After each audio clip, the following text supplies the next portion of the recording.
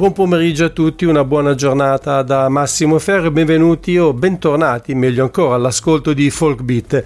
Dopo Highway 61, il mio altro programma qui su ADMR Rock Web Radio, che è ricominciato lunedì al termine della pausa estiva, riapre i battenti anche il settimanale che la nostra emittente vi offre ogni giovedì pomeriggio fra le 16 e le 17.30 e riparte dalla puntata numero 35.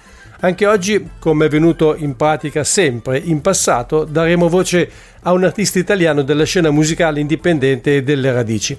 Il primo ospite di questo nuovo ciclo di trasmissioni sarà Gigi Marras, di cui forse avete già sentito parlare qui, se per caso seguite Folk Beat con una certa assiduità.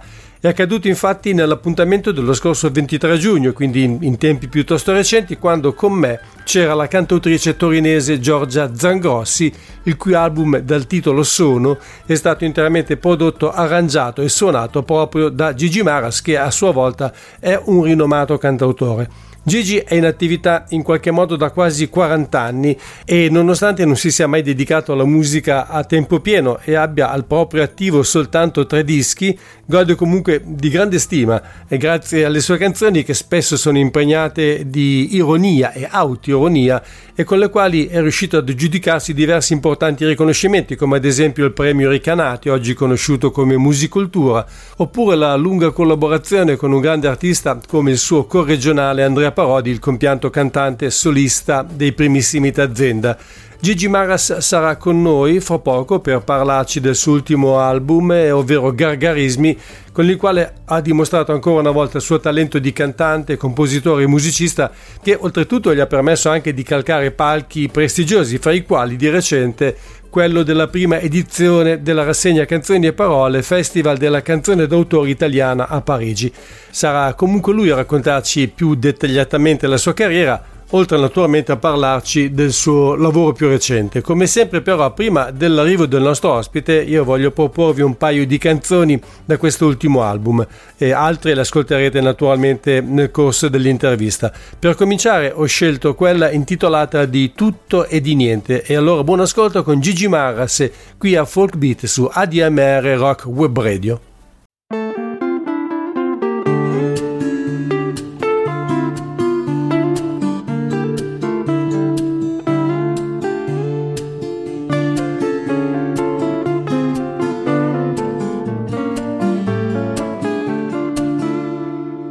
Vorrei parlarti di qualcosa che sento, che mi gira nella testa quando mi addormento. Un extrasistole di cose non dette, di parole nascoste che mi stanno strette. Vorrei capire perché quei ragionamenti mi costringono per ore a digrignare i denti. E la condanna ad essere normale. Vorrei parlarti e dirti quanto mi fa stare male, male, male. Vorrei parlarti di tutto e di niente, di fiabe, di segreti, di sogni e di guai. Ma spesso parlo incomprensibilmente, allora anche questa volta non mi capirai. Vorrei descriverti le ore infinite passate a inventare le mie verità.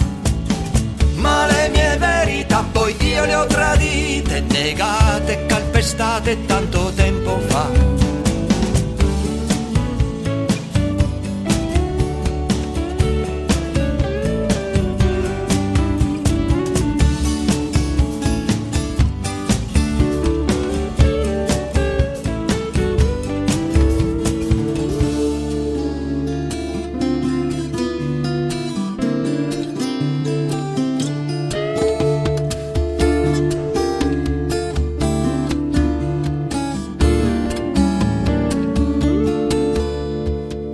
Un'altra notte vola verso il mattino e con questo libro dove il mare ha il colore del vino vorrei calmare il cuore, ma non posso calmare le ferite che mi son cucito addosso. E un'altra volta allora proverò a spiegare quanto costi caro questo mio talento per sbagliare la paura di essere normale. Vorrei parlarti e dirti quanto mi fa stare male, male. Vorrei parlarti di tutto e di niente, di fiabe, di segreti, di sogni e di guai. Ma spesso parlo incomprensibilmente, allora anche questa volta non mi capirai. Vorrei descriverti le ore infinite passate a inventare le mie verità. Ma le mie verità poi io le ho tradite, negate, calpestate tanto tempo fa.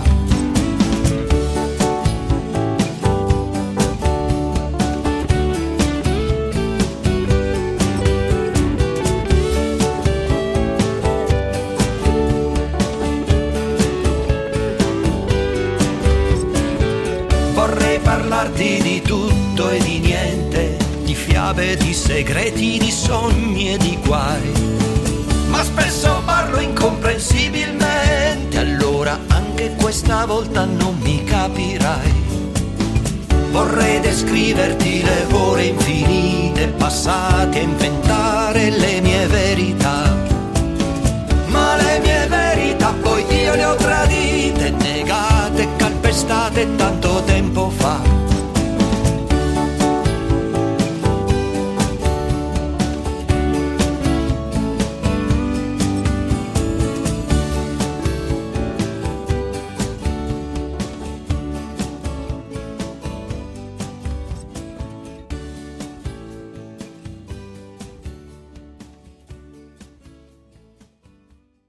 Era Di tutto e di niente con cui si è aperta la puntata numero 35 di Folk Beat da Gargarismi, l'ultimo lavoro personale del cantautore sardo Gigi Marras, che tra pochissimi minuti sarà con noi. Il tempo di ascoltare ancora un estratto da questo lavoro. È in pratica la traccia che chiude l'album e ha come titolo Vento di burrasca.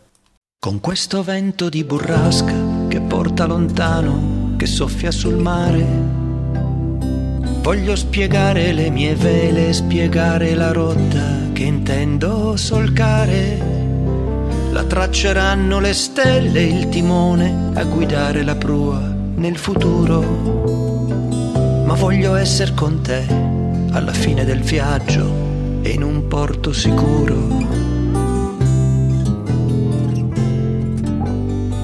In questa notte di correnti, di miti, di ombre, di esseri strani, fra queste onde che ci dondolano e ci fanno seguir dai gabbiani, ritroverò le risposte che ho perso per strada durante il cammino, alle domande senza voce di te che hai provato a tenermi vicino. Finirà questo viaggio, finirà, troveremo un'altra terra e un altro mare e un approdo finalmente ci sarà per te e per me, forse un po' stanco di viaggiare.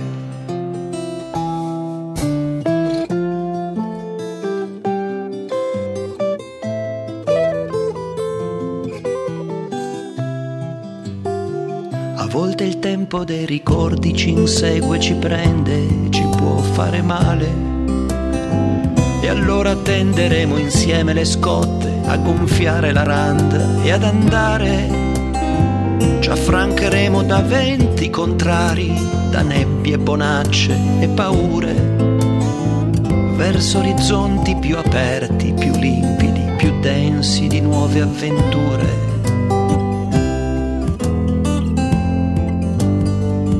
Adesso è il vento di scirocco che cade e ci lascia guidare dal maestrale. Costeggeremo nuove terre di bordi e colline bagnate dal sale. Saluteremo le nuove occasioni di festa e di gioia speciale. Non mi farà più spavento nel cuore e negli occhi una vita normale. Finirà questo viaggio, finirà. Troveremo un'altra riva e un altro mare e un approdo finalmente ci sarà per te e per me, forse un po' stanco di viaggiare. Finirà questo tempo, finirà. Troveremo un'altra luce e un altro mare e un approdo finalmente ci sarà per te e per me, ora un po' stanco di viaggiare.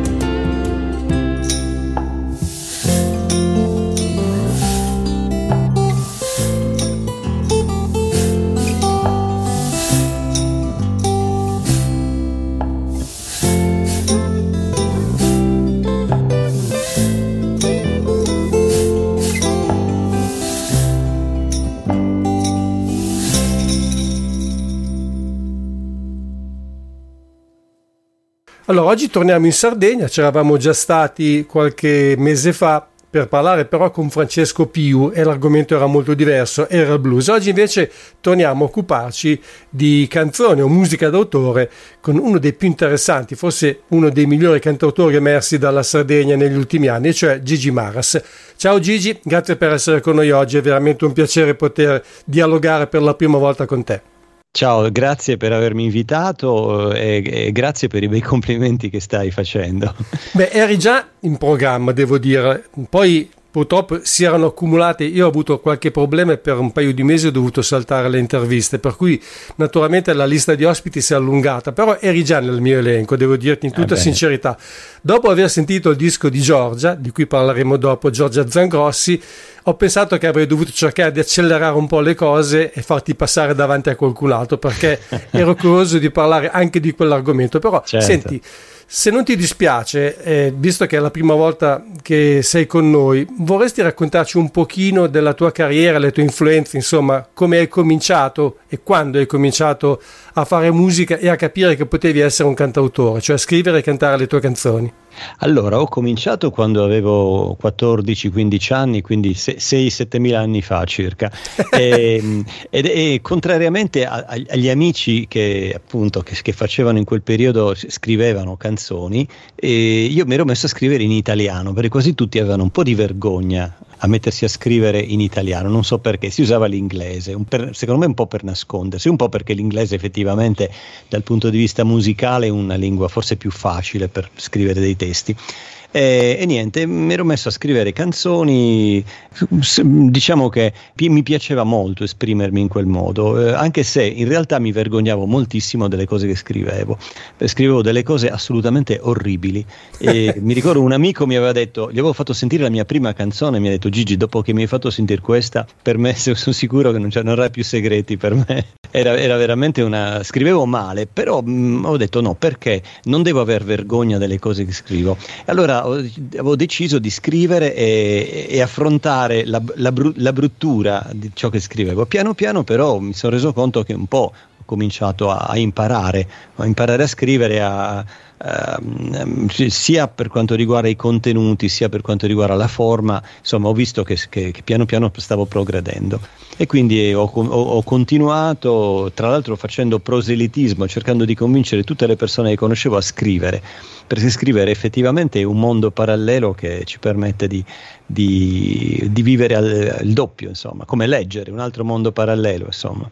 E niente, quindi ho iniziato così, poi ho iniziato con un gruppo veramente di squinternati con cui facevamo soprattutto del blues e delle cose allora in voga, andavamo dagli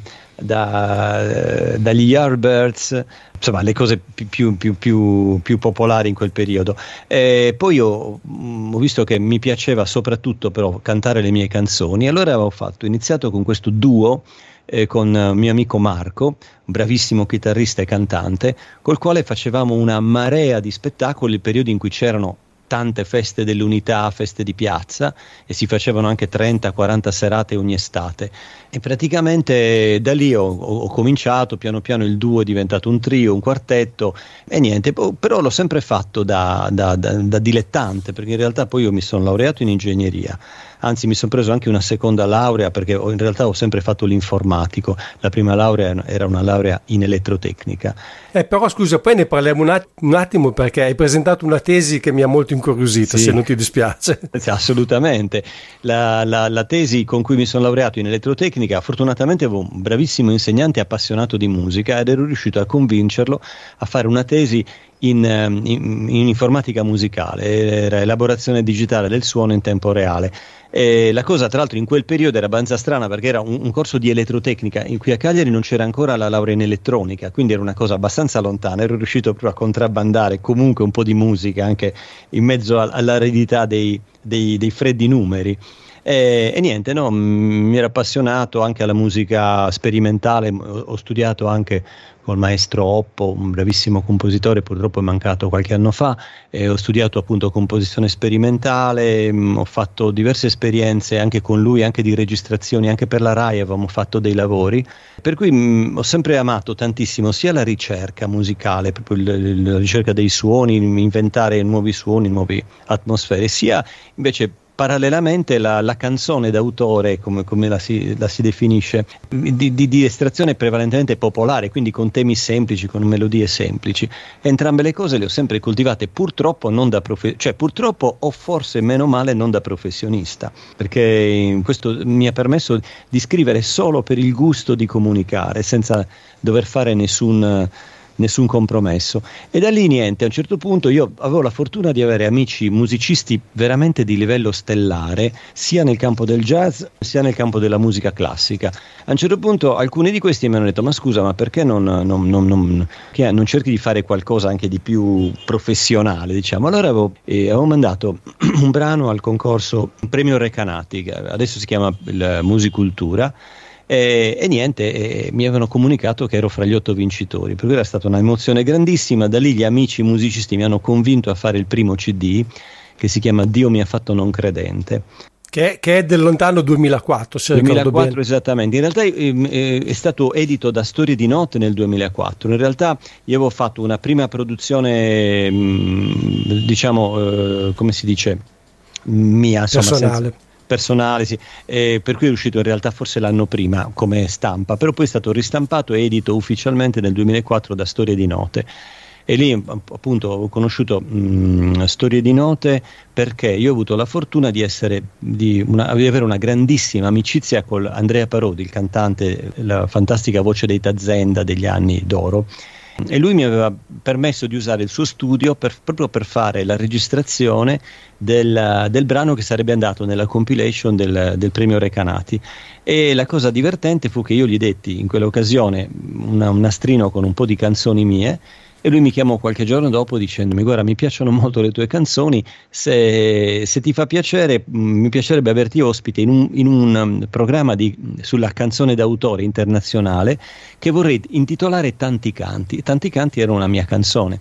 Insomma, da lì è partito un periodo fantastico in cui mi sono ritrovato a suonare ovviamente in tutte le tantissime piazze d'Italia con musicisti veramente straordinari, perché Andrea aveva dei musicisti fantastici, da un Fausto Beccalossi a Peo Alfonsi, adesso non vorrei dimenticarne qualcuno, ma tutti musicisti veramente che poi hanno fatto una grande carriera musicale. Beh, anche Aldi Meola con cui ha dialogato. Aldi Meola, lui ha suonato, ha collaborato con Aldi Meola e con Noah, la grandissima cantante israeliana. Per cui insomma mi sono ritrovato da fare il chitarrista da spiaggia per gli amici a fare serate invece in situazioni molto importanti. E poi allora niente, dopo il premio Recanati ho partecipato 3 volte, sono stato invitato alla Mantova Musica Festival, dove ho conosciuto Ricky Gianco, che tra l'altro io non sapevo essere di Cagliari, lui è cagliaritano, si chiama Riccardo. Spero di non sbagliarmi, ma se ricordo bene mi sembra che il suo vero nome sia Riccardo Sanna. Esatto. E niente, un giorno mi telefona questo signore, fa: ciao, sono Ricky Gianco. Io dico: oddio, che succede? E fa: senti, mi piacciono moltissimo le tue canzoni, mi piacerebbe che una tua canzone andasse nel CD La battaglia di Canne. Allora c'era la famigerata legge Fini Giovannardi, che praticamente voleva uniformare tutte le droghe, dalle droghe leggere alle droghe pesanti, condannarle tutte allo stesso modo, insomma una legge abbastanza bruttina, e lui aveva fatto questa iniziativa, aveva fatto questo CD, La battaglia di canne, appunto col doppio senso ovvio, e mi aveva chiesto di scrivere una canzone per questo CD, è un CD edito dal Manifesto. Io avevo scritto Sigarette Fini con la F maiuscola, e niente, a lui era piaciuta tantissimo, per cui mi sono ritrovato appunto in una compilation con a nomi da Gaber a come si chiama, dunque Neffa, c'era tantissimi nomi importanti, Claudio Bisio. E niente, ho fatto questa carriera veramente strampalata, perché io scrivo veramente solo perché mi diverto a scrivere, a raccontare delle cose. Fino a poi all'ultima esperienza, tra l'altro in cui c'era anche la Zangrossi, che è stato questo il primo festival della canzone italiana in Francia, e mi sono ritrovato anche lì insomma, a fianco a grandi nomi, da Max Manfredi a Paolo Capodacqua, Edoardo De Angelis. Insomma, diciamo che non ho avuto mai... Non mi sono mai potuto permettere di vivere di musica, però mi sono potuto permettere di divertirmi molto con la musica, avere delle grandissime soddisfazioni, piccole ma molto grandi, non so come dire. Per qualcuno che non ci sente, per qualcuno che non ci ascolta, ho pensato a questa canzone non troppo furba e non troppo stolta. La potremmo cantare in coro sui gradini della stazione, come quando si prendeva il treno per partire verso la rivoluzione.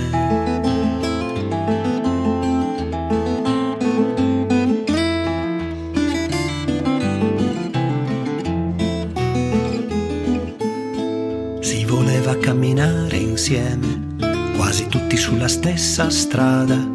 C'era sì qualcuno troppo caldo, ma noi si pensava di tenerlo a bada. Ed invece cambiano i vestiti, e per indole o per vocazione, i più caldi sono poi finiti ad ingrassare dentro una televisione. Il passato sembrava finito davvero. Il futuro non era più scuro di un muro macchiato di nero. Il presente mi teneva per mano, mi baciava, mi diceva ti amo. In un vicolo buio mi guardava strano e giocando mi portava lontano. Ma da un vicolo dimenticato, lungo il fumo di una sigaretta, il presente va nel passato, a volte troppo piano, a volte troppo in fretta, camminando senza far rumore, con affabile delicatezza, o gridando senza pudore, con la scusa crudele della chiarezza. E così più o meno siamo cresciuti, aspettando che facesse giorno e pregando che quel nero fosse solo il fumo di un treno senza più ritorno. Ma di nuovo non ci siamo capiti, se qualcuno senza esitazione ha coperto il nero dei vestiti e si è comprato in nero tutta la stazione. Il passato sembrava finito davvero. Il futuro non era più scuro di un muro macchiato di nero. Il presente mi teneva per mano, mi baciava e mi diceva ti amo. In un vicolo buio mi guardava strano e giocando mi portava lontano. Per qualcuno che non ci sente, per qualcuno che non ci ascolta, ho pensato a questa canzone non troppo furba e non troppo stolta. È qualcosa da raccontare, da tenere nella memoria, è una briciola nel passato, ma tante briciole fanno la storia.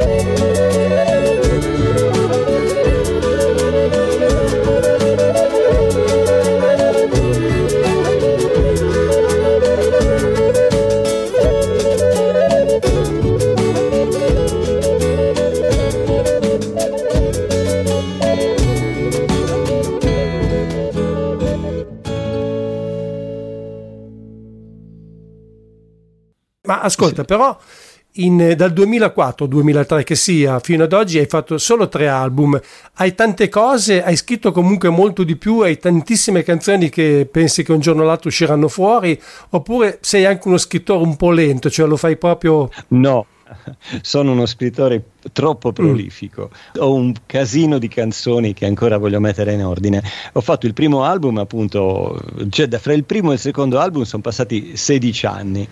Il primo era appunto Dio mi ha fatto non credente, il secondo è Quando sarò più giovane, sempre gioco sempre sui paradossi, sui giochi di parole, e quest'ultimo invece è uscito dopo 2 anni da Quando sarò più giovane, e questo si chiama Gargarismi, e adesso ho deciso di abbreviare sempre di più l'uscita degli album, per cui addirittura il mio sogno sarebbe farne 2 quest'anno. Uno, un album di fiabe, perché ho scritto anche molte canzoni in forma di fiaba, e un altro appunto un'altra raccolta di canzoni.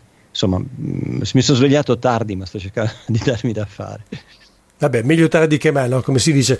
Sai, a proposito, prima dicevi che hai dovuto impiegare un po' di tempo prima di cominciare a elaborare la tua scrittura, però mi viene in mente quello che ha detto una volta un grandissimo cantautore texano, che è un po' il capostipite di molti cantautori americani, di nome, si chiama Townes Van Zandt, non so se per caso lo conosci. Il nome l'ho sentito, ma non lo conosco. Lui ha detto una volta che scrivere una canzone in fondo è come fare tante altre cose, cioè uno deve prendere pratica, deve farlo e impratichirsi fino a che non gli vengono, diciamo, ma almeno quantomeno decente, no? Come uno può imparare a suonare la chitarra in maniera decorosa ma non eccezionale, così può succedere che invece possa anche imparare a scrivere delle canzoni.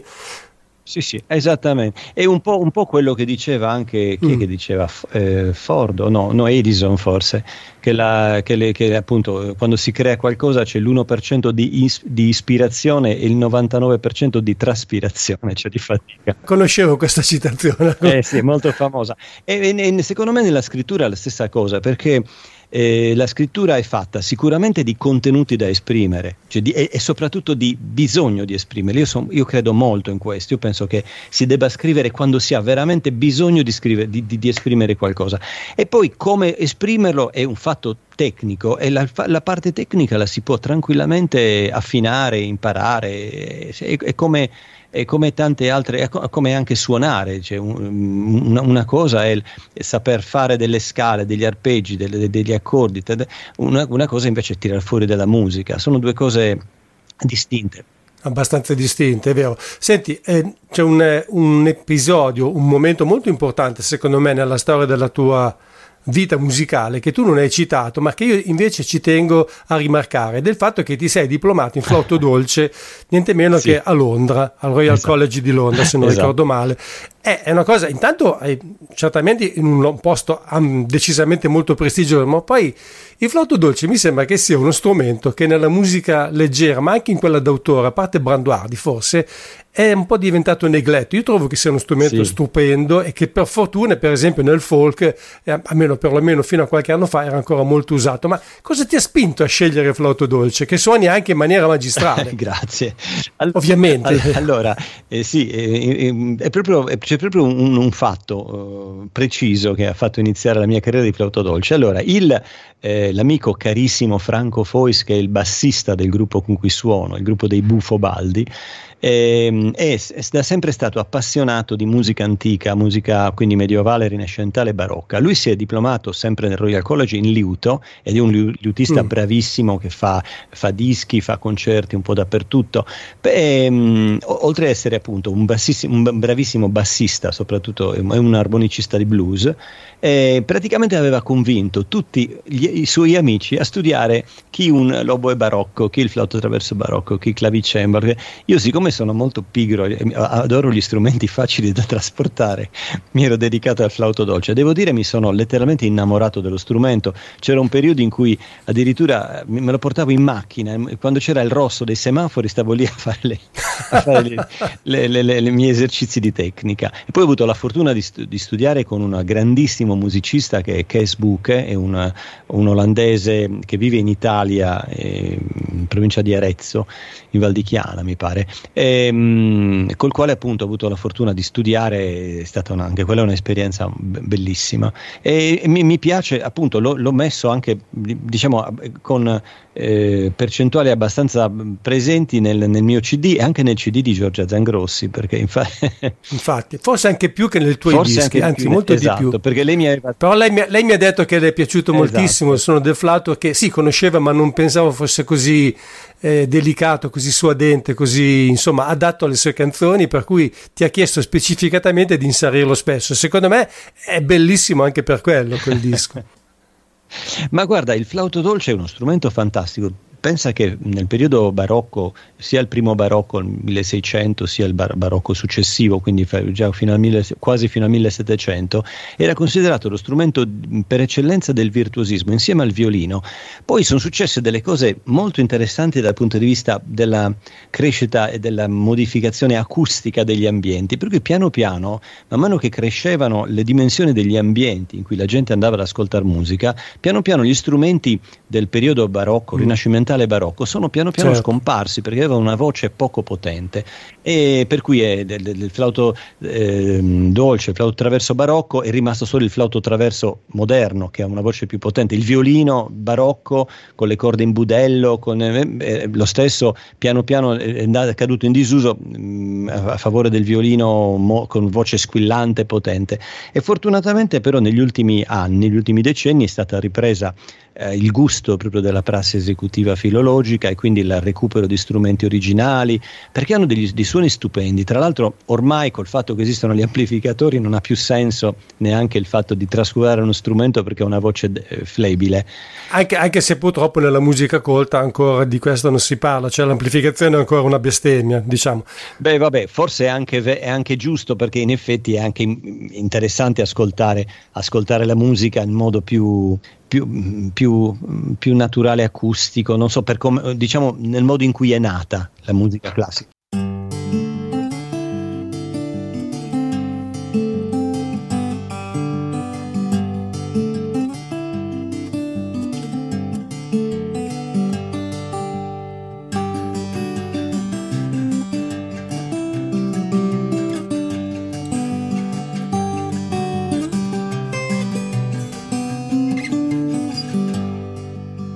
Passano i giorni, passano le ore, passano le gioie e i tormenti del cuore, scorrono come acque chiare sotto un ponte, come vele bianche scivolano all'orizzonte.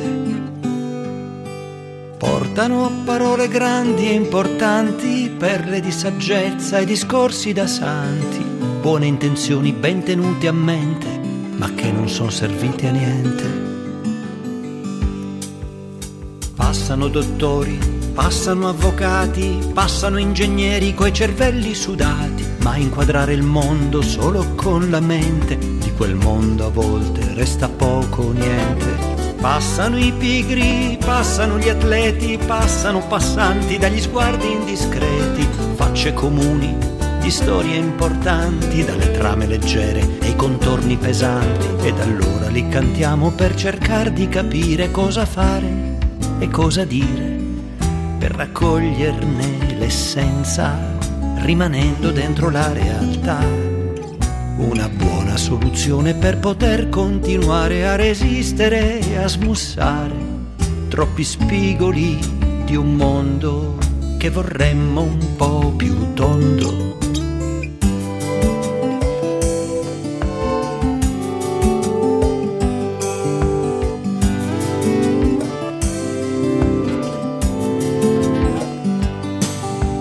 Passano i corvi, passano gli agnelli, passano anche i lupi con i loro coltelli, sparano al cuore per sentirsi vivi, perché han bisogno dei cattivi. Passano gatti, passano criceti, passano i pinguini con i loro segreti, come facciano a distinguersi, amarsi e piacersi, non si sa, ma per loro sono tutti diversi, ed allora conoscendo noi potremmo imparare dalla storia e dalla scienza a conoscere la grande bellezza che sta appena dietro l'apparenza. Ed allora conoscendo noi potremmo capire cosa fare e cosa dire, per guardarci finalmente intorno senza tutta questa diffidenza.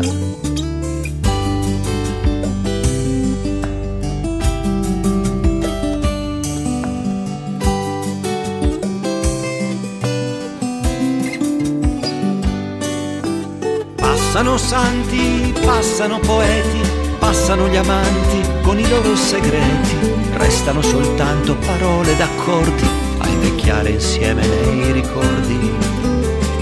Sono tratti confusi e leggeri, perduti dietro a quei pensieri di chi la vita vera non l'ha mai vissuta, fra un rialzarsi in piedi ed una caduta. Ed allora continuiamo ma restiamo vicini, un po' adulti e un po' bambini.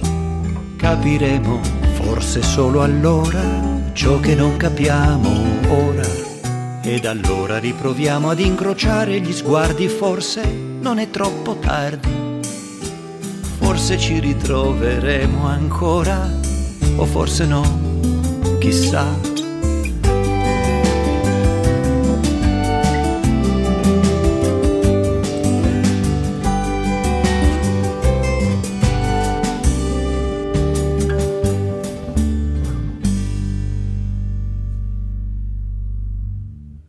Senti, ti volevo interrompere poi un attimo, perché altrimenti parliamo di tante altre cose, magari se riusciamo le incastriamo nel corso della... Però io vorrei parlare di questo tuo ultimo album in particolare, se non ti dispiace. Cioè, assolutamente, mi fa piacere. Che parte da un titolo bellissimo che oltretutto, io non sono un grande esperto di anagrammi, ma ho scoperto che invece è l'anagramma del tuo nome. Assolutamente. E ti è venuto in mente così. Scusa, partire dal titolo di un disco può sembrare banale, ma io trovo che sia molto interessante in questo caso, sì. Perché, e concludo, lascio poi lo spazio, perché rientra poi anche nel tuo modo di intendere un po' le canzoni, cioè come giochi di parole, come paradossi, come insomma come un modo di utilizzare le parole anche in maniera inconsueta, se vogliamo.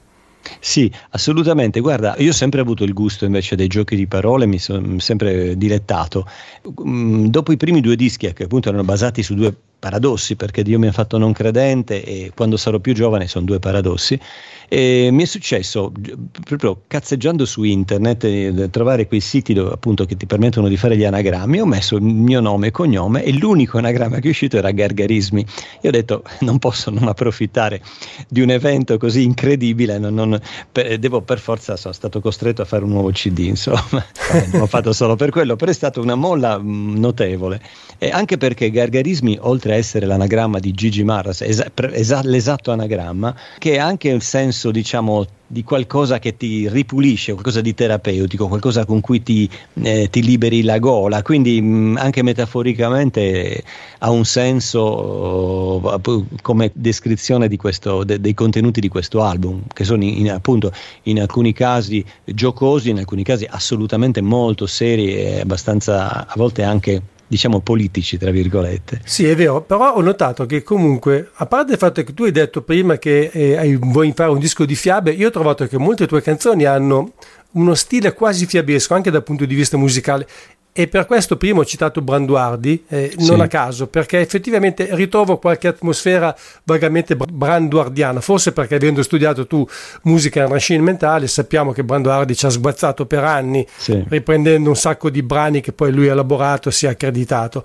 ma anche quando tu affronti comunque argomenti più seri, non sempre, ma abbastanza di frequente, le tue canzoni hanno comunque sempre un tocco di leggerezza, non sono mai cupe.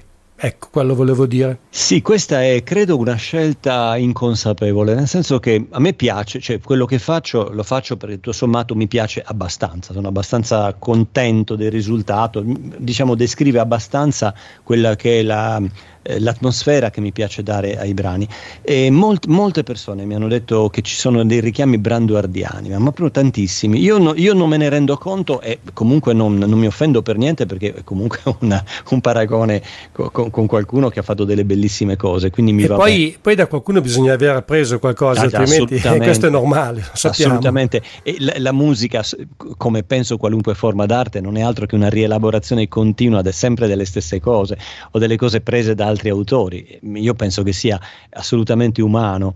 E qui tra l'altro posso fare una citazione io, la modista di Maria Antonietta, la regina poi decapitata, diceva che non esiste nulla di nuovo eccetto ciò che già è stato inventato, che sto ancora attualissimo. Esatto, molto carina questa.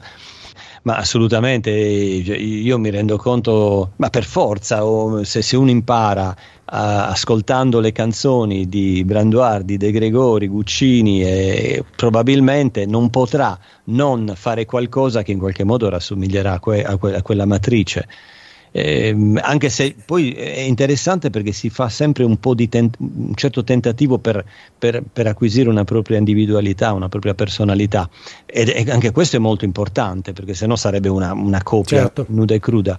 Però è interessante anche questo meccanismo, appunto, è una contaminazione anche questa, in un certo, certo, senso, del proprio vissuto con il vissuto e dell'espressività di altre persone. Comunque, un'altra cosa riguardo a questo disco, che è nato, questa è una faccenda più tecnica, diciamo, è nato comunque in un periodo, come sappiamo, non tra i migliori della storia dell'umanità dopo la seconda guerra mondiale. Alludo ovviamente al Covid, certo. Per cui questo disco ha richiesto una lunghissima lavorazione, perché mi pare che, dunque leggo, hai cominciato a registrarlo tra gennaio 2020 e agosto 2021, tra registrazione e alla fine mixaggio. Esatto. Quindi è stato un lavoro che tu hai fatto, ho letto anche da qualche parte, a distanza con questi musicisti con cui collabori da sempre. Poi magari spendiamo anche qualche parola per loro, li citiamo, certo, tutti, che sono poi i Buffobaldi, sì. E allora dicevo, è stata dunque un'impresa abbastanza non titanica, ma certo più complicata rispetto al modo di lavorare abituale di un musicista, di un cantautore. Assolutamente sì, anche se capita spesso che io penso un po' in tutte le arti che quando ci sono dei limiti da superare, dei paletti, è vero che diventa più faticoso, però il paletto crea anche degli stimoli nuovi, quindi è stata anche un'esperienza molto interessante. Abbiamo dovuto lavorare, sì, alcune cose le ho fatte totalmente da solo, in alcuni brani invece ho lavorato con i Buffobaldi, praticamente io facevo, non so, una base, chitarra e voce, la mandavo a Franco, il bassista, che a casa sua ci metteva il basso e mi rimandava la parte del basso, poi a Ivana la fisarmonica, a Giuseppe la chitarra, e in questo modo è venuto fuori un lavoro sicuramente più faticoso, però devo dire anche abbastanza interessante come novità. Preferisco non doverlo ripetere. Sì, anche perché in sala di incisione si possono meglio coagulare le varie idee, giusto? Certamente. E niente, invece per quanto riguarda il gruppo, i Buffobaldi, il nome viene fuori, un acronimo, viene fuori da Busu, che è Ivana Busu, la fisarmonicista, e Franco Fois, quindi il Fo di Buffobaldi e Franco Fois, il liutista bassista, e Giuseppe Baldino che completa il nome, quindi Buffobaldi. Sono molto bravi, c'è Franco, come ho citato prima, è diplomato in liuto, in chitarra, è un bassista, armonicista, insomma un musicista assolutamente a tutto tondo, completo. Ivana è diplomata in pianoforte e in musica elettronica, e ha la passione della fisarmonica, col gruppo suona prevalentemente la fisarmonica, però è molto brava sia come pianista e performer e anche come compositrice di musica elettronica, ha fatto anche delle cose importanti, premi, cose di questo genere. E Giuseppe è il personaggio più particolare perché in realtà è un insegnante di filosofia, però un chitarrista assolutamente strepitoso, veramente di una bravura incredibile. La cosa più bella è che siamo amici, cioè è un gruppo che è nato prevalentemente perché si sta bene insieme, ci si diverte, e anche quello è un aspetto che trovo assolutamente insostituibile nella musica, cioè, e anche in quel caso il fatto di non doverlo fare da professionista mi ha permesso di godere della situazione amicale, di simpatia, di divertimento.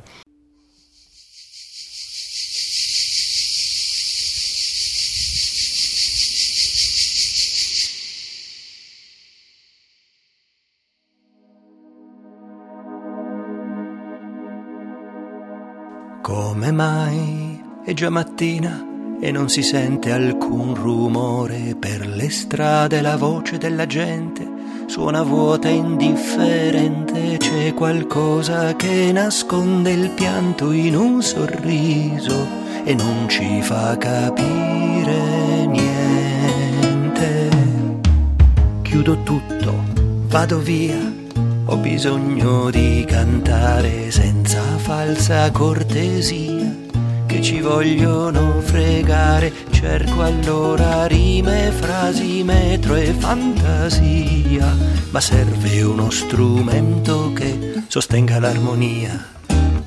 Una chitarra piccola piccola ho comprato per accompagnare una canzone piccola piccola con grandi cose da raccontare, ma il nero confonde, ci ruba la memoria e le pagine di questa storia. Il vento ci strappa le parole, la rabbia le scioglie come neve al sole, e noi ormai disarmati guerrieri restiamo a cantare la la la la la la la la, feriti nel buio coi nostri pensieri suoneremo noi.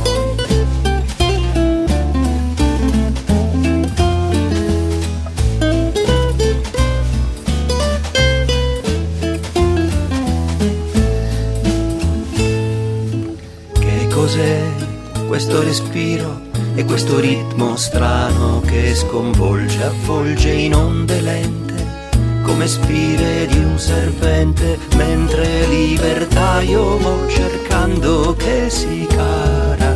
Tutti intorno è fango ed il coraggio è merce troppo rara. Chiudo tutto, scappo via, mentre dal televisore santi mucche e cavalieri parlano per ore e ore e ora che la luce della sera sta sfumando. Prendo la chitarra ed a fanculo io li mando.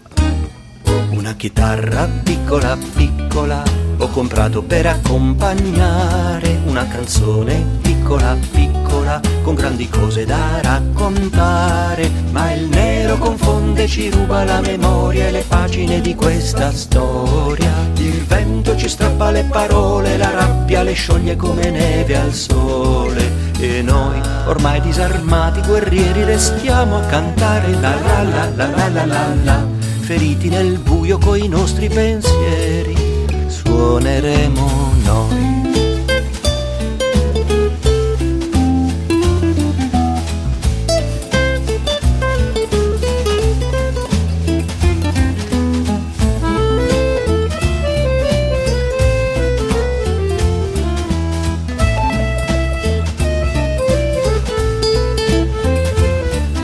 Chitarra piccola piccola ho comprato per accompagnare una canzone piccola piccola con grandi cose da raccontare, ma il nero confonde, ci ruba la memoria e le pagine di questa storia. Il vento ci strappa le parole, la rabbia le scioglie come neve al sole. Una chitarra piccola piccola ho comprato per accompagnare. Ecco, in teoria tu avresti potuto benissimo fare tutto da solo comunque, sì, perché lo hai dimostrato nel disco di Giorgia Zangrossi. Infatti una delle prime cose che gli ho chiesto è chi avesse suonato gli strumenti, perché nella copertina avevo il sospetto avessi fatto tutto tu, sì, però nella copertina non c'è scritto niente a tal proposito, per cui... Sì, l'ho chiesto io che non si scrivesse perché sarebbe stato un po' ridicolo anche scrivere chitarra questo, chitarra basso Gigi Mars, batteria Gigi Mars, sarebbe stato ridicolo, perché gli ho chiesto appunto di non scrivere niente dal punto di vista dei musicisti del disco. Però l'esito finale è stato più che positivo, è stato glorioso addirittura. Voglio dire che te la sei cavata molto bene. Ti ringrazio. Come con tutti gli strumenti, il pianoforte, il basso, la batteria anche. La batteria c'è poco, per carità, ma anche in questo disco quando c'è è sempre dosata con misura, in maniera adeguata al tono delle canzoni, per cui ecco, dicono che quando uno fa tutto da solo a volte si perde un po' di anima. Io penso che non sia assolutamente così. Ma guarda, in realtà allora ti spiego, col disco di Giorgia secondo me è andata molto bene. Io sono molto contento di quel lavoro, perché le canzoni di Giorgia Zangrossi sono belle. Diciamo si trattava di cercare di dare una certa un po' di variazione all'interno delle canzoni, sono canzoni più della canzone d'autore più tipica, quindi in certi casi possono risultare magari un po' monocorde accordi, anche se sono comunque delle belle canzoni, per cui mi sono divertito a cercare di dare un po' di colori in più, e credo di essere soprattutto in quel caso essere riuscito a entrare proprio nel suo mondo. Io sono molto contento di questo, per cui il risultato, insomma, io raramente sono contento delle cose che faccio, sono sempre molto autocritico, e io sono decisamente più soddisfatto anche rispetto all'arrangiamento del mio disco. Ecco, dicevi che quando uno fa tutto da solo c'è quel rischio che dicevi tu. Non lo dico, in realtà si dice, ben inteso. No. Allora, soprattutto il problema è che credo sia bisognerebbe avere il coraggio di far arrangiare le proprie canzoni da un arrangiatore. Questo lo dedico, sono la prima persona che lo dice e la prima persona che non lo fa, perché non sono costretto a raggiungere chissà quali traguardi, per cui posso permettermi, nel senso che io mi ritengo un autore onesto, nel senso che scrivo veramente quello che voglio scrivere, e a quel punto sto presentando un prodotto che non sarà il migliore del mondo, però è sicuramente mio in ogni suo particolare, quindi credo che sia tutto sommato un meccanismo di comunicazione abbastanza onesto, ecco, che può funzionare. Però effettivamente, per esempio, alcune mie canzoni nel prossimo CD me le faccio arrangiare da mio figlio, che è un bravissimo musicista. Alberto, giusto? Alberto, esattamente. È un bravissimo musicista e soprattutto ha una mente di un ragazzo che di 26-27 anni, quindi sicuramente molto più vicino, anche molto più lontano da certi schemi un po' triti e ritriti in cui invece io ricado, c'è poco da fare. Ecco, però sono schemi che io apprezzo moltissimo, perché provenendo da un bagaglio musicale soprattutto anglo-americano, lo ripeto in ogni circostanza, ho un'idea ben precisa del cantautore, un'idea che oggi è stata completamente snaturata. Sì. So che tu hai ascoltato anche Bob Dylan, Paul Simon, sì, Simon & Garfunkel, quindi sai benissimo che comunque la canzone d'autore è un incrocio con la musica popolare, con la musica tradizionale, quindi segue un certo iter. Pertanto il cantautore, da noi è una situazione un po' diversa, ma comunque il cantautore dovrebbe, diciamo, in un certo senso comunque rimanere sempre inquadrato all'interno di certi limiti, se vogliamo. Sì, io sono molto d'accordo con te, sì. E infatti io apprezzo molto, ripeto, il tuo lavoro proprio perché tu sei un autentico cantautore, secondo me. E infatti questo mi porta a un altro ragionamento, cioè che comunque nei tuoi dischi, nonostante ci siano sempre degli arrangiamenti molto pregevoli, comunque tu hai una tua precisa linea musicale, voglio dire una certa importanza data alla dimensione acustica, un certo uso degli strumenti non eccessivamente virtuosistici, però comunque suonati sempre in maniera impeccabile. Insomma, sei quello che dovrebbe essere il cantautore, e mi pare che sia una linea da cui non ti sei discostato in questi 3 dischi più di tanto. Insomma, no, è un po' assolutamente. uso un modo di esprimermi che non mi piace per niente, ma la tua cifra stilistica. Sì. Non lo uso perché è un luogo comune, nel senso che lo usano tutti, è come dire importante oppure piuttosto che, capisci? No, piuttosto che ti prego, no? Infatti usato come avversativo ti prego mi fa stare male. Però ho capito quello che vuoi dire. Io credo sì di essere, io sono un po' tentato sempre di spezzare un po' quella cifra stilistica per cercare qualcosa di nuovo, però io credo che la canzone d'autore sia fondamentalmente importante nella trasmissione di emozioni, sentimenti, cose di questo genere, per cui non deve essere troppo elaborata da altre cose. È molto interessante e molto importante fare ricerca nella musica e anche nella genere canzone, certo. Va bene, però io trovo che sia un po' stata snaturata. Poi soprattutto c'è stata una cosa che io veramente non amo per niente. C'è stato un po' un inquinamento fra la canzone d'autore e il pop commerciale. Certo. Per cui ci sono dei cantanti, cantautori anche bravi, che fanno anche delle belle cose, però che scivolano troppo verso il pop e verso il commerciale, e questo non mi piace. Io credo che soprattutto l'onestà intellettuale, cioè il fatto di scrivere perché hai bisogno di scrivere qualcosa, sia il punto fermo, e nella canzone d'autore deve essere quello. E sono convinto anche che la canzone d'autore possa anche avere un suo pubblico, magari ridotto, però molto affezionato, un po' come accade per il jazz. Però purtroppo non si crea questo zoccolo duro soprattutto in Italia, non si crea, per cui noi cantautori, anche quelli che lo fanno di mestiere, in genere arrancano e fanno veramente fatica a sopravvivere di musica. Perché purtroppo secondo me mancano, erano altri tempi, si intende, perché gli anni 70 e i primi anni 80 anche non sono certo oggi, e non c'erano talent show, non c'era internet, però i De Gregori, i Guccini, i De André hanno fatto effettivamente da traino, avendo un grande successo anche dal punto di vista commerciale, possiamo dirlo, ma sempre con una qualità e una maniera di esprimersi ad un livello straordinario. Oggi purtroppo è più difficile per tutti, per cui anche se ci fosse qualcuno che avesse tali capacità farebbe veramente fatica ad emergere. Assolutamente, vero. Senti, parlavi di elettronica, in questo disco hai introdotto l'elettronica, secondo me, cosa che non mi ricordo nei tuoi 2 lavori precedenti, e in 2 brani in particolare mi sono annotato, e ti dico anche 7 ettolitri di zenzero e Ultimi atti di libertà. Sì, esatto. C'è un po' di elettronica, l'hai usata secondo me per conferire, la prima è una canzone un po' divertente e divertita, sì, come spesso lo sono comunque, ma Ultimi atti di libertà è una canzone anche molto seria e molto bella. L'hai introdotta per dare maggior enfasi a una certa drammaticità dell'argomento?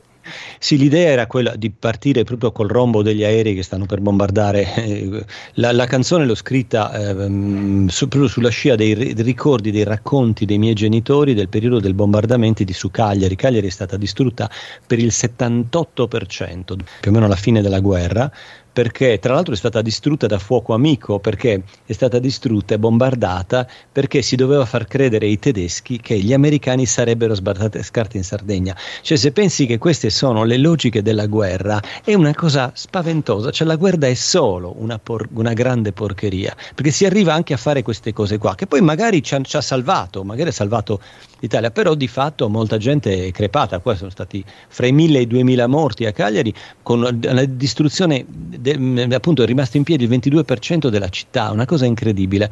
Ed è stato, io appunto nella mente i ricordi dei miei, con scene veramente spaventose di bombardamenti.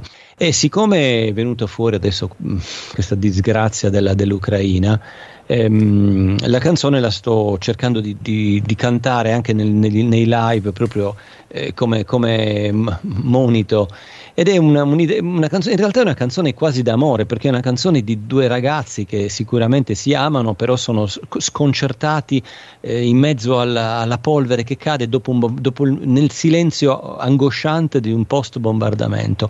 Quindi è una canzone estremamente drammatica. Inizia con l'elettronica perché volevo cercare di dare un po' l'idea di questo rombo degli aerei che si avvicinava, che è una delle sensazioni più inquietanti che vengono raccontate da chi vive i bombardamenti. Sì. E poi a quel punto ho detto, ma senti, proviamo a continuare. Tra l'altro io appunto ho anche un background di musica elettronica, per cui ho detto, è stato un esperimento, e tutto sommato però non mi dispiace, anche se poi nella versione invece che ho fatto a Parigi ho fatto una versione acustica accompagnato da un violino e un violoncello, sono rientrato nelle mie corde, devo dire, però non la rinnego comunque.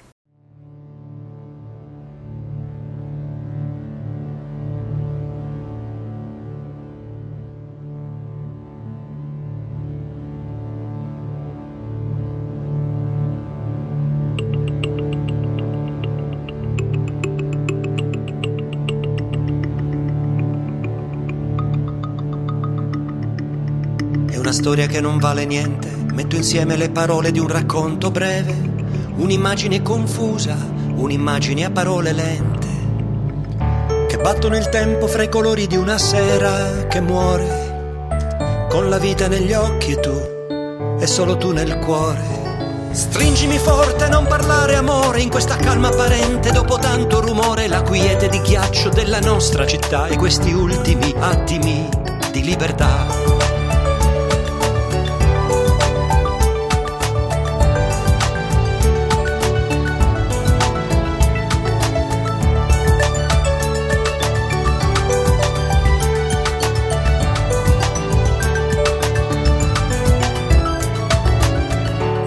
Che ci abbaglia e cattura, questa polvere che vola leggera, sfuma i tratti delicati e confusi della tua figura, e calma, incoraggia e confonde in questa ultima sera le tue mani che tremano, tremano dalla nostra paura. Stringimi forte, pensa solo amore, in questa calma apparente dopo tanto rumore, a questo breve istante che se ne va, a questi ultimi attimi di libertà.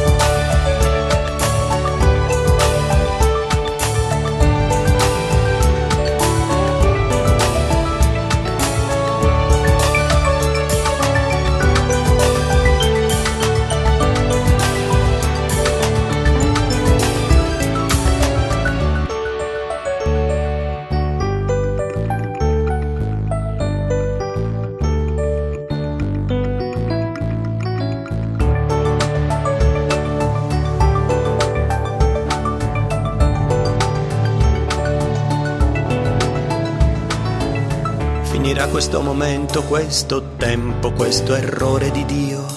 È rimasto soltanto il suo nome fra il tuo bestemmiare e il mio. E tornerà il profumo silenzioso della dolce primavera. E guarderemo le rondini, non più la sagoma di una bandiera. Stringimi forte, non guardare amore, in questa calma apparente dopo tanto rumore. Il sangue e la rabbia della nostra città in questi ultimi attimi di libertà. Stringimi forte, non guardare amore, in questa calma apparente dopo tanto rumore. Il sangue e la rabbia della nostra città in questi ultimi attimi di libertà.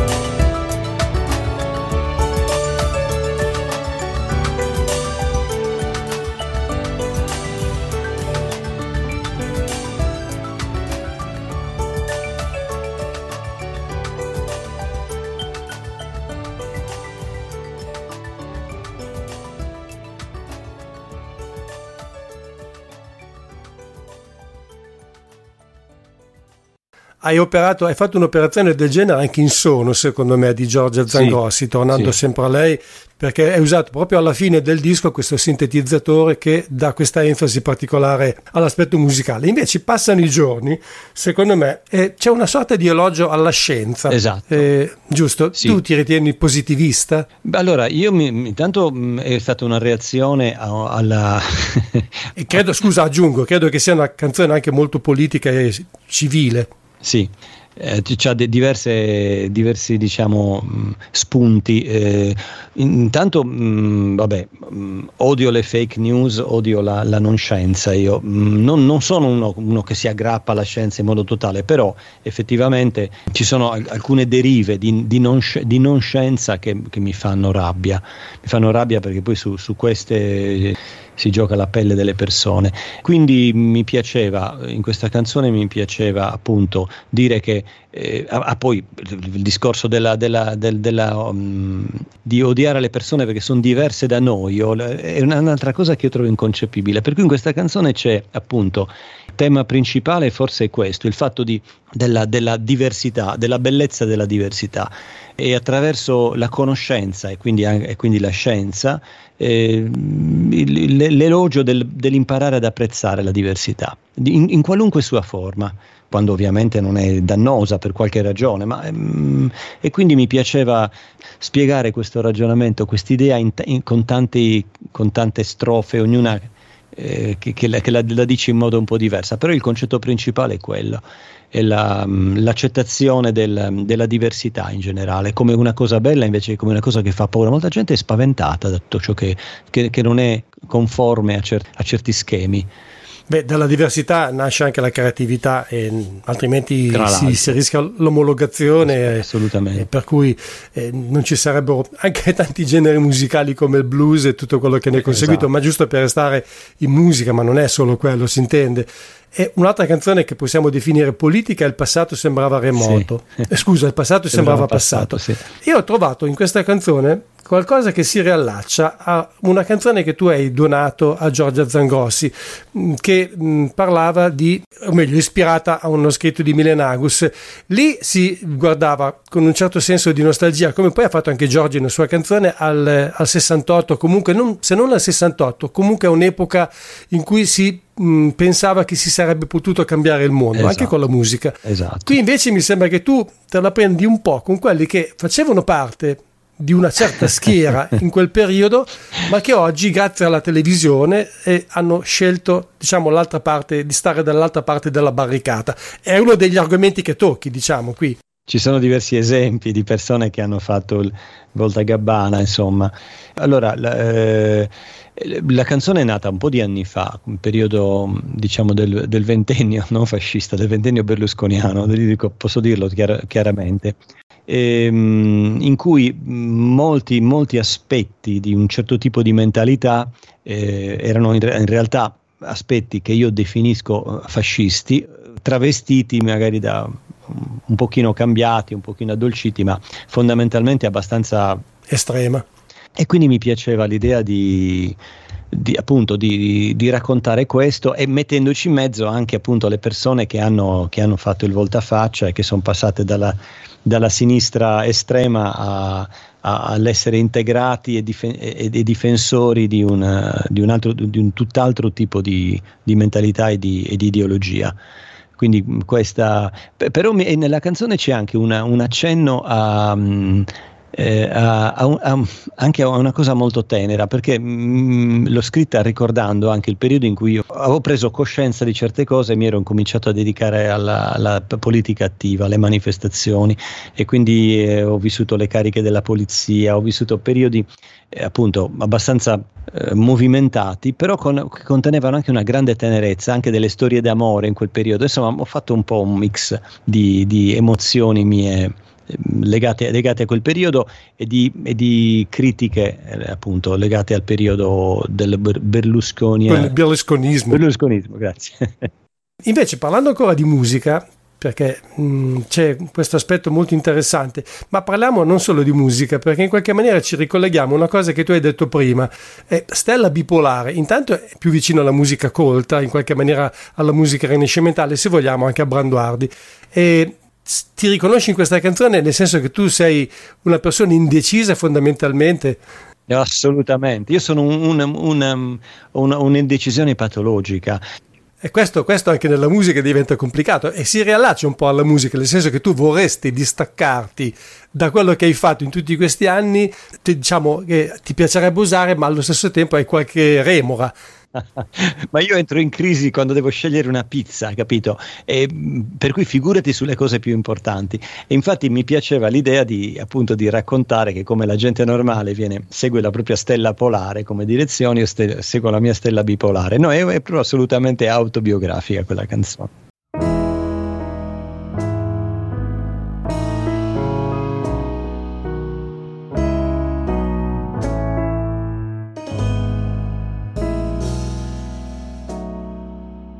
Sotto le nuvole, sotto la notte, temo che le bussole si siano tutte rotte. Non so più coccolarmi, son carne per i vermi, i miei riferimenti non son più così fermi. Stella bipolare, stella indecisa che mi indichi che cosa devo fare.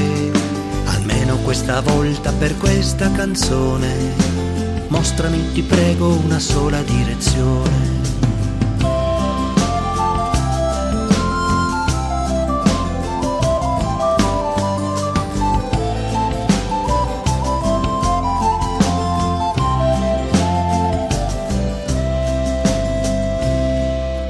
Vado a dormire, ma poi improvvisamente una luce inquietante si accende nella mente. Le ombre nella testa cominciano a girare, non so più cosa scegliere, se reggere o lasciare.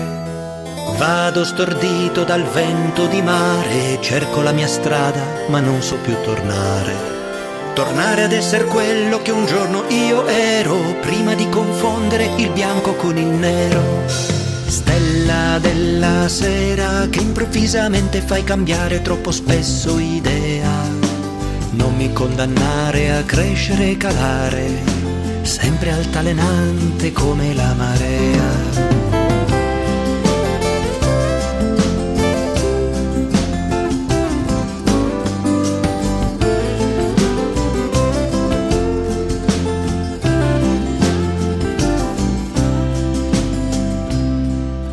Ormai non c'è più tempo, non c'è più l'occasione, ormai si è fatto tardi per trovare la soluzione. Io devo scomparire con rotta planetaria perché sono pesante e faccio mancar l'aria. Stella bipolare, stella stellina che mi indichi che cosa devo fare. Almeno questa volta per questa canzone, mostrami ti prego una sola direzione. Stella bipolare, stella indecisa che mi indichi che cosa devo fare.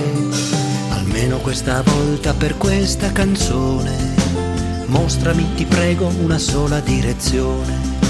Stella bipolare, stella stellina che mi indichi che cosa devo fare. Almeno questa volta per questa canzone, mostrami ti prego una sola direzione.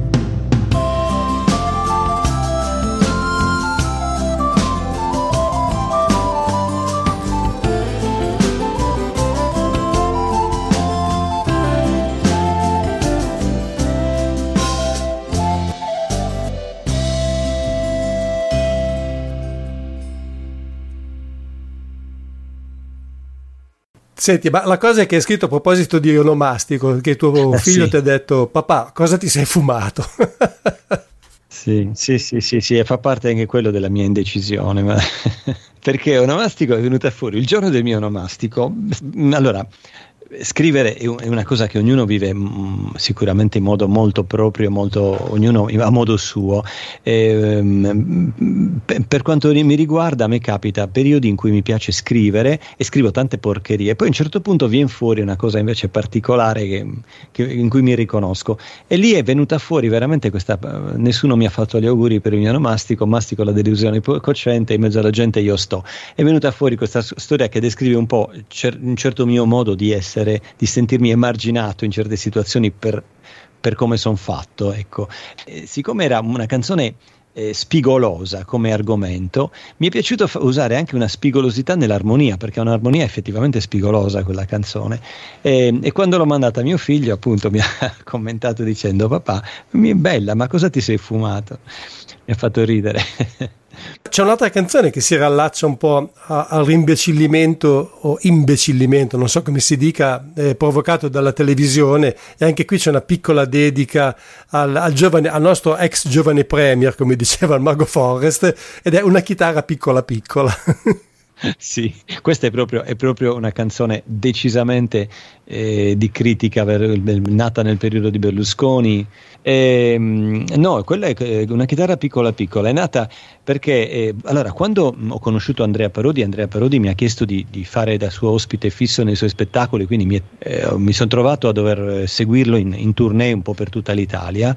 Avevo bisogno di una chitarra piccola e mi sono comprato una chitarra piccola, però poi ho fatto la considerazione che anche con una chitarra piccola si possono raccontare delle cose grandi, e quindi mi è venuto fuori questo testo in periodo in cui appunto tutto ciò che sembrava importante erano le televisioni, e quindi c'è stata una mia, è stato un mio sfogo, ecco, quella canzone. Ci sono ancora un sacco di cose che dovrei chiederti, non so se avremo il tempo di farlo, ma tanto se tu hai già pronti 2 dischi, poi ne parleremo di alcuni di questi argomenti, ne parleremo la prossima volta. Per esempio, volevo chiederti su una sorta di scuola cantautorale sarda che parte da Piero Maras, che io ho avuto la fortuna di ascoltare, non dal vivo, ma quando aveva pubblicato il suo primo album, perché sono abbastanza vecchio, Fuori campo. Esatto, da aver sentito quel disco che veniva trasmesso, veniva definito il De Gregori sardo a quel tempo, forse lo saprai anche tu. E invece volevo ancora dire ancora qualcosa in merito a questo disco. Ecco, a dire la verità, quello che sto per chiederti riguarda sempre il tuo lavoro, ma allo stesso tempo riguarda anche un po' più in generale la canzone d'autore contemporanea.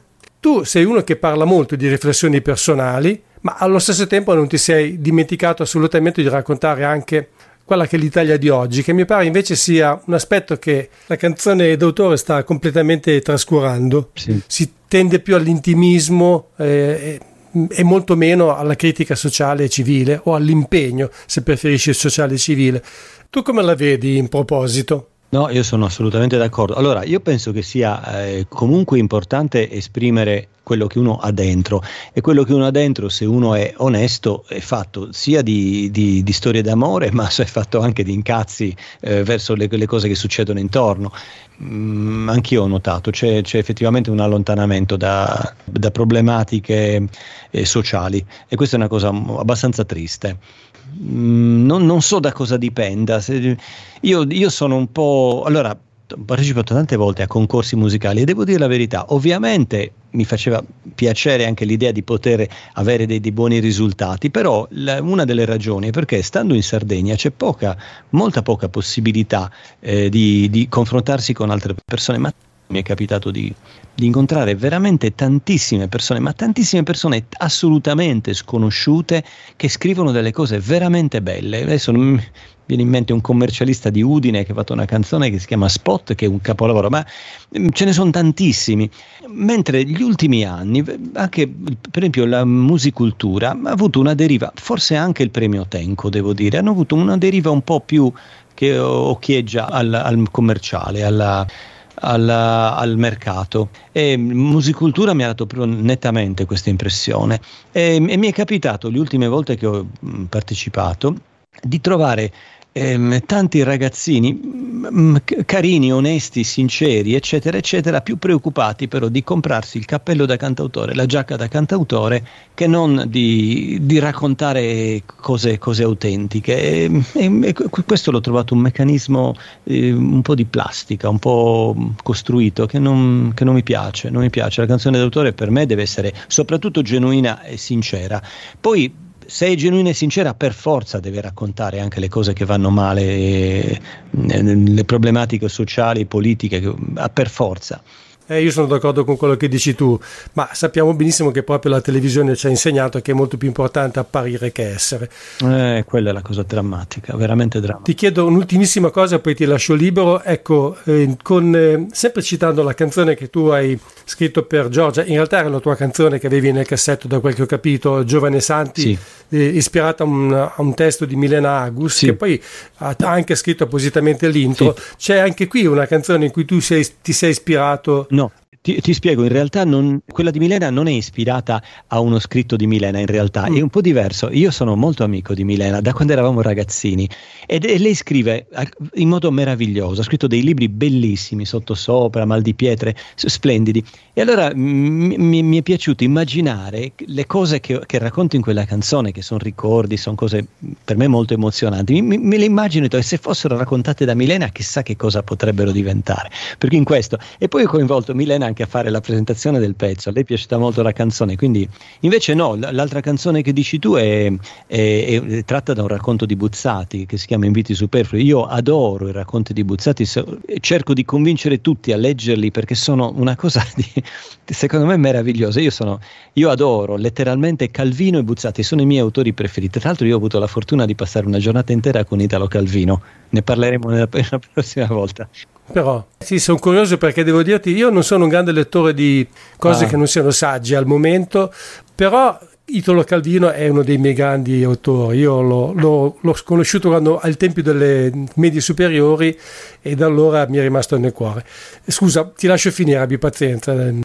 Stavo dicendo appunto, Inviti superflui è una canzone che cerca di raccontare nel modo più preciso possibile il racconto. Ho cercato di metterlo in musica, ovviamente non è possibile mettere in musica un racconto, però sono contento perché appunto è stata una dedica a un autore che io adoro letteralmente. Sì, io personalmente l'ho trovata molto suggestiva. Senti, purtroppo devo chiudere perché il tempo è volato, e come ti ho detto prima ci sarebbero tante altre cose che avrei voluto chiederti, le teniamo in serbo per un'altra occasione.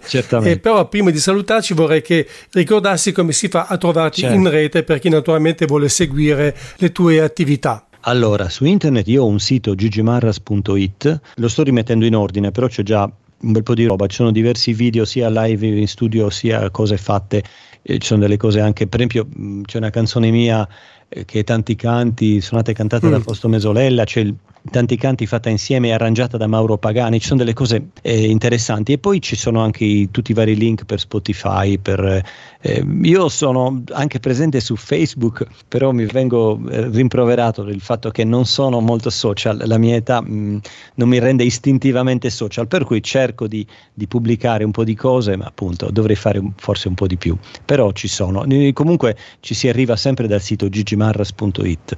Perfetto, Gigi, ti ringrazio, è stata una piacevolissima chiacchierata e spero veramente che Grazie a te. Sono molto interessato a sentire i tuoi 2 prossimi dischi, sono anche curioso di vedere cosa ci farai, cosa ci proporrai. Allora te li manderò in anteprima, così mi darai dei pareri, mi aiuterai anche a scegliere i pezzi, se ti fa. Ben volentieri, bene, se posso sì, ben volentieri, non so se ho tutta questa autorevolezza, questa capacità, ma farò del mio meglio, insomma. Mi sembra che siamo molto in sintonia, per cui questo sembra molto anche a me. Ti ringrazio, ti auguro buona giornata e spero di risentirti presto. Grazie mille, grazie. Ciao. Ciao.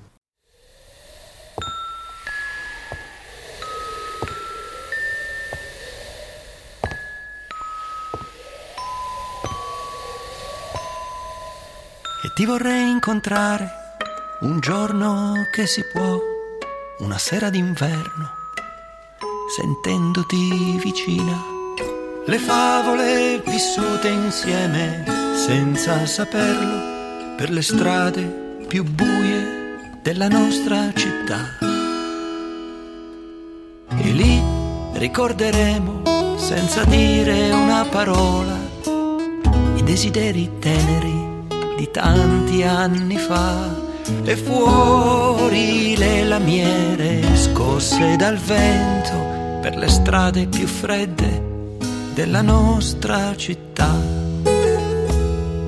Ma ora che ci penso, tu non le hai mai conosciute, le favole e le storie nate senza un perché.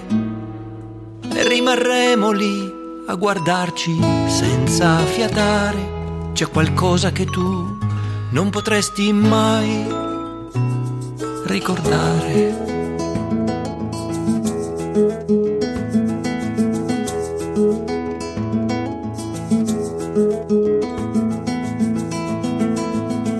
Ti vorrei incontrare un giorno in primavera, magari una domenica, poterti parlare di cose insensate, dolci, stupide e care, lungo una strada di periferia. E allora rideremo, tenuti per la mano, solo di cose semplici di un giorno lontano, e dentro le parole vecchie di un momento perduto, un aprile di troppi anni fa. Ma ora che ci penso, tu non ti sei mai lasciata andare a dir cose insensate, dolci, stupide e care. Sorriderai distratta, forse è ora di tornare col vento senza voce della nostra città.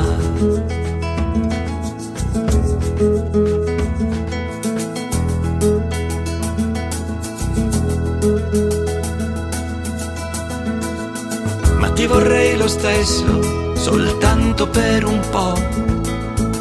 Non mi importa dove o quando ti potrò incontrare, in una via del centro, in una squallida locanda, lontano dai rumori della nostra città. E se ti avrò vicino, ti giuro riusciremo a essere felici con semplicità. Ti giuro non ascolterò le musiche del vento, ma la logica stringente della tua normalità. Ma ora che ci penso, vivi troppo lontano, sorridi ad altra gente come a me tempo fa, e Eppure sento che mi piace dirti queste cose, dall'antica tristezza della nostra città.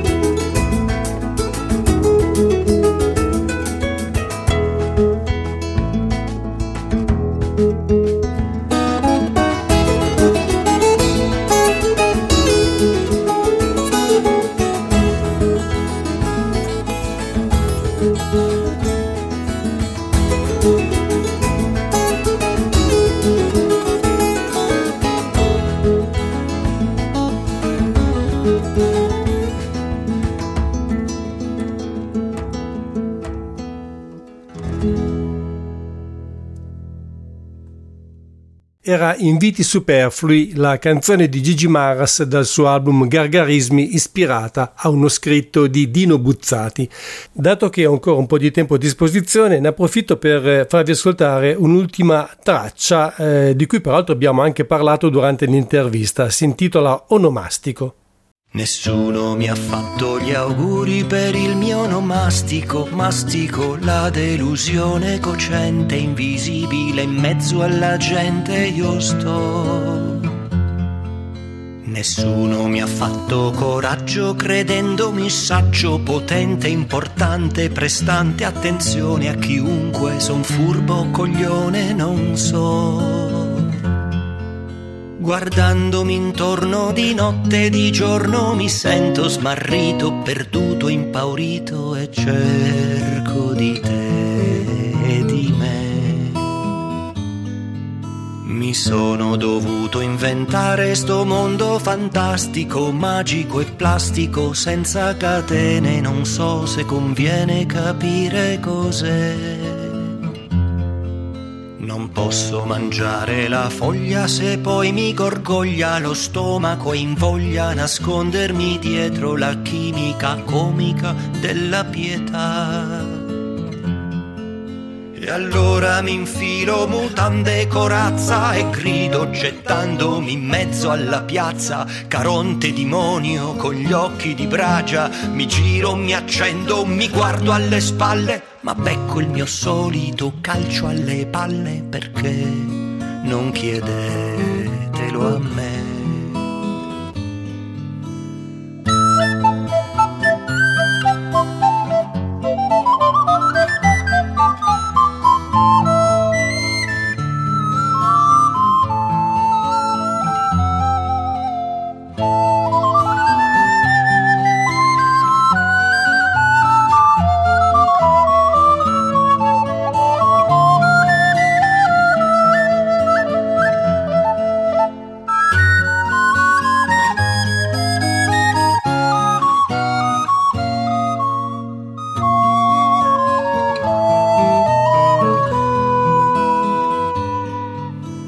Questo universo non è stato fatto per chi come me non capisce quel patto, non vale la pena privarsi di un po' di pietà. Riprenderò timido e perseverante a nutrire di cibo il mio ego gigante, di nuovo nascosto dai fremiti della città.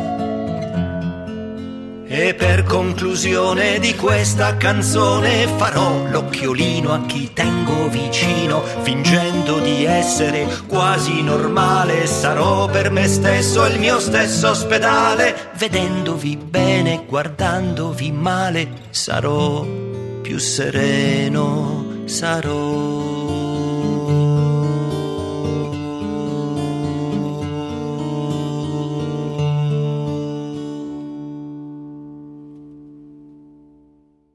Onomastico era l'ultimo brano in programma per oggi ed era sempre Gigi Maras, che abbiamo avuto con noi fino a pochi minuti fa, dal suo ultimo lavoro Gargarismi. Posso anticiparvi che tra 7 giorni sarà con noi Sebastiano Lillo, musicista, cantante, compositore, produttore discografico pugliese e fondatore soprattutto di una piccola ma intrepida etichetta chiamata Trulletto Records, dedita principalmente al blues ma anche ad altre forme di roots music.